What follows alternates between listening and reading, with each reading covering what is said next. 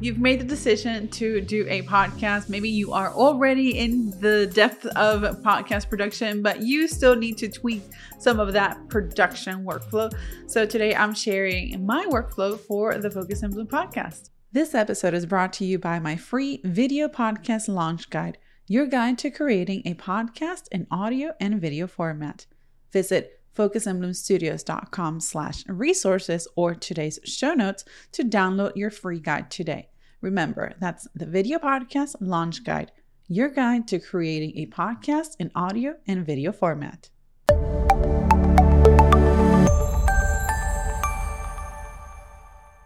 What's up, everybody? I'm Yesenia Bocaneira, and here in Focus and Bloom, I share a variety of tips and tactics to help you elevate your content creation. And I do this in a variety of ways. Sometimes we talk about photography, and other times we talk about video. And here we also have the Focus and Bloom podcast, which is a video podcast. So if you are into that type of content, feel free to subscribe to my YouTube channel so that you don't miss out on any of the upcoming videos. And if you speak Spanish, si hablas español, don't forget that I also have content in Spanish. También tenemos contenido en español.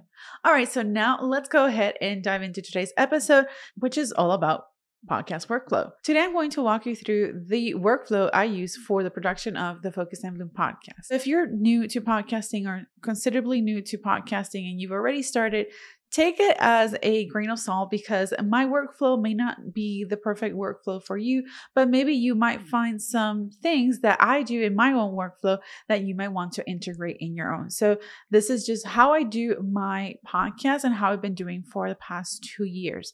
Now, one of the things that I want to point out is that my podcast is a combination of solo episodes and interview format episodes. The podcast has been available since 2020, and season 1 started as an audio only podcast with a handful of guests, and season 2 picked up with it being a video podcast. And that's pretty much how I've continued it and also made it into the Spanish version, the Focus and Bloom podcast in Español. Now, here's what I do when it comes to planning my podcast season. First of all, I determine when usually I'm going to start, and the Focus and Bloom podcast, the original version, the English podcast, starts usually in the springtime in around March and goes through mid to late fall. As far as the theme goes, it's a bi-weekly podcast and it's in video and audio format. So in order to get ready for the podcast season, I want to plan out how many episodes I want to have, and also within that determine if there are any specific launch date or important dates that I need to be mindful of so that I can then plan content around that will then help me promote that other product. So at the moment of recording this episode, I am currently planning the launch of the Focus and Bloom podcast in Español, the Spanish version of my podcast, which is airing mid-June and is going to be going through the end of or mid-September as a pilot season overall. And I'm also launching a Spanish product, a digital product that will be launched towards the end of the Focus and Bloom podcast in Español season 1. So I am planning the content around that, around the last month, to be related to the topics that are related to the product that I'm about to launch. So this way I am really making the content work for my business and not having to create new content to not just for the podcast and to promote the product itself, but really content that complements each other and then really reinforces that know, like, and trust as me as an authority or thought leader in that particular topic. So that's the first thing. You want to plan out the themes for the season or the topics and those particular or those key dates that you're going to have or that are going to happen throughout the duration of the podcast season. Once you have that, then you want to determine who do you want as guests and how many guests would you like. Now, this really varies, and in my case, I really love doing podcasts. I love doing solo episodes, but I also love doing guest episodes for a variety of reasons. In a way, it's a little bit easier in the production because I don't have to script out that much. However, there is still some work involved when it comes to having a guest. There's work that involves searching for guests that address certain topics, but also once you've found that guest, you want to do a little bit of research that will help you get a glimpse of how that guest could really complement your podcast and what questions you want to ask that specific guest. Speaking of questions, that is one of the steps that I take when it comes to putting together my podcast production workflow. So we first talked about planning the themes for the season and then finding the guests. Now, every time I find a guest that is interested in participating in my podcast, and I find them through different Facebook groups and also doing some research on Instagram using keywords, I reach out to them, and if they agree, then I send them a guest form. And this is something that I have on my website where pretty much I have a series of questions where they can put in what topics they want to talk about, what their availability is. They can submit their photos and they can submit some additional information for people to connect through their social media, things like that. These are things that I will eventually include in the final show notes, as well as any other marketing material that I'm going to use to promote the actual episode. So that is one of the first steps that I take. In that same page that I have a guest form for them to fill out, I also include a link for the calendar for them to pick out a date that I've already predetermined within my calendar for them to record the podcast episode.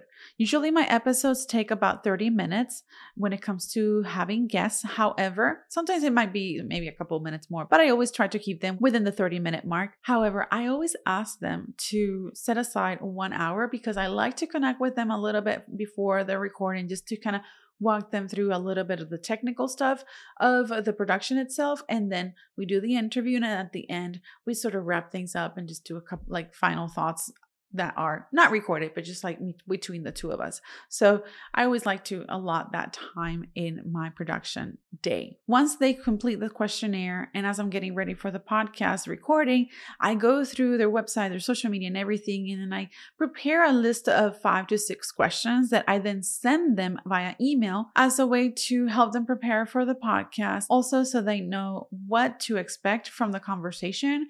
And in that email, I also include some technical details of where we're meeting online. So I'll send them the link to Riverside. Riverside is the platform that I use for recording remote podcasts. And if you are interested in doing any remote podcasting, I highly encourage you to check out the description so that you can click on the link to riverside.fm and try them out.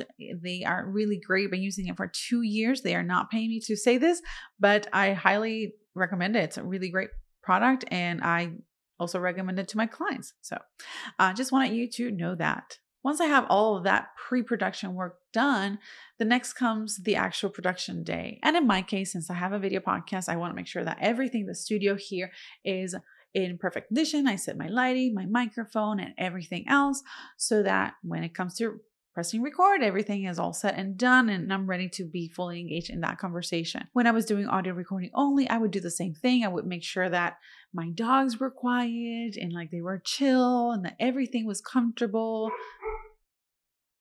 And just as I'm recording that, my dog is barking. Totally messed up my flow here, but really include this in the audio. Yeah, it happens. Just know that if you have dogs, it happens. They bark. And then after my dogs usually finish barking, then I can complete the episode and continue with my production day. Once your production is done, the next step is to edit your video, your podcast. And that could be either you editing the video or you hiring somebody to edit your videos or your podcast, actually. So this is one of the things that I quickly outsource because I do not enjoy editing whatsoever. Photography or video or audio is just so time consuming. So hats off to all of the editors. Hats off to my editor who is editing this. Thank you. It really is one of the things that you want to consider when it comes to producing a podcast or even video. If you're thinking of doing a YouTube channel, production or post-production is really important, and it's equally important as the production, the pre-production of the show or the video. It's whichever one you want to create. However, it is time consuming. So you want to make sure that you are taking that into consideration for both your time and financial investment in the production of a podcast. Once that episode is already sent to the editors, I work on creating the graphics for my podcast. And this is a combination of Instagram stories graphics, Pinterest graphics, video covers for YouTube, just a series of images that I use to promote the podcast, to put it on the website, to share it with my guests when the podcast is aired, and just overall marketing material for emails, for social media, etc. Overall, just anything that involves marketing the show. In addition, as part of my marketing, and the next step is to prepare an email twice a month where I promote the podcast episodes or the latest podcast episodes, or maybe the upcoming episode, depending on what's down the pipeline of that production for that particular season. Email marketing is very important because you can really connect with your audience by being more personable and getting in their inbox. So it's important that as part of your marketing strategy to promote your podcast, you want to make sure that you're growing your email list at the same time. I do this by creating a series of downloadable freebies where people can get access to some additional information in exchange for their email. And this way you are growing your email list. Remember, if Facebook or Instagram or YouTube for that matter crashes, you still have your email list. And that's important to know and to have. In all of this plan, I've talked about graphics and email, and really all of that is repurposing content. So I really make sure that I maximize the overall production of that episode in different ways by repurposing the content. I repurpose it into a blog post. I repurpose it into a series of Instagram Reels videos. I also put it in audio and video format. And in addition, I sometimes do carousels or just individual posts that are all related and connected to that particular episode and the content that is being talked about in that particular episode. As far as Reels goes, something that I like to do is I mix it up.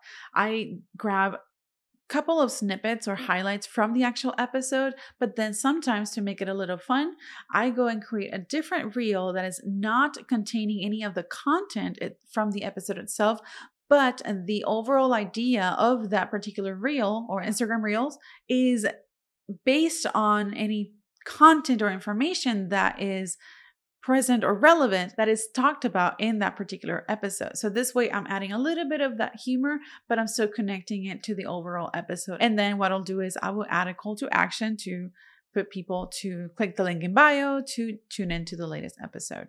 Obviously, I didn't mention this, but you launched the episode. Ta-da! You've done all that. You've prepared all of that. You want to make sure that you're launching the episode. So you do that. And now that you have done all the marketing and you've launched the episode, the next thing that you need to add to the production list or workflow is to check your analytics, both from the podcast audio platform and the video platform on YouTube, if you have a video podcast. And this really is going to be very instrumental in helping you know how your podcast is performing. By looking at analytics, you're going to get a lot of information back that will help you in that overall production. You can know how the podcast is overall performing, but also determine what type of topics are resonating best with your audience. Where are your audience mostly downloading from? What type of devices they're downloading from? And much more information. So just make your checking of your analytics and your revision and reviewing part of the overall workflow, because all of that is going to help you improve the overall quality of the production, and it's going to help you better connect with your audience and better serve them with your message and with the content that you're sharing. Finally, always keep present that you should have fun through all of this process. Yes, there's a lot of steps involved, but it's fun to be able to share your voice and be able to connect with people, even if we're not in the same place or space. So keep that in mind, that no matter what you're doing, have fun. I hope you enjoyed today's video. And if you did, go ahead and click subscribe so that you don't miss out on any upcoming videos or podcast here on Focus and Bloom. And in the meantime, go ahead and click on these other videos here so that you can continue watching and learning and all that fun stuff. Bye. Thanks for tuning in to another episode of the Focus and Bloom podcast. If you like what you heard, don't forget to subscribe so you never miss an episode. And while you're there, go ahead and leave us a rating and review on your favorite podcast platform. Your feedback means the world, and it helps others discover the show. And if you want to get your hands on more video podcasting resources, head on over to focusandbloomstudios.com and check out our tools and resources for video podcasters and content creators just like you. I'll see you on the next episode.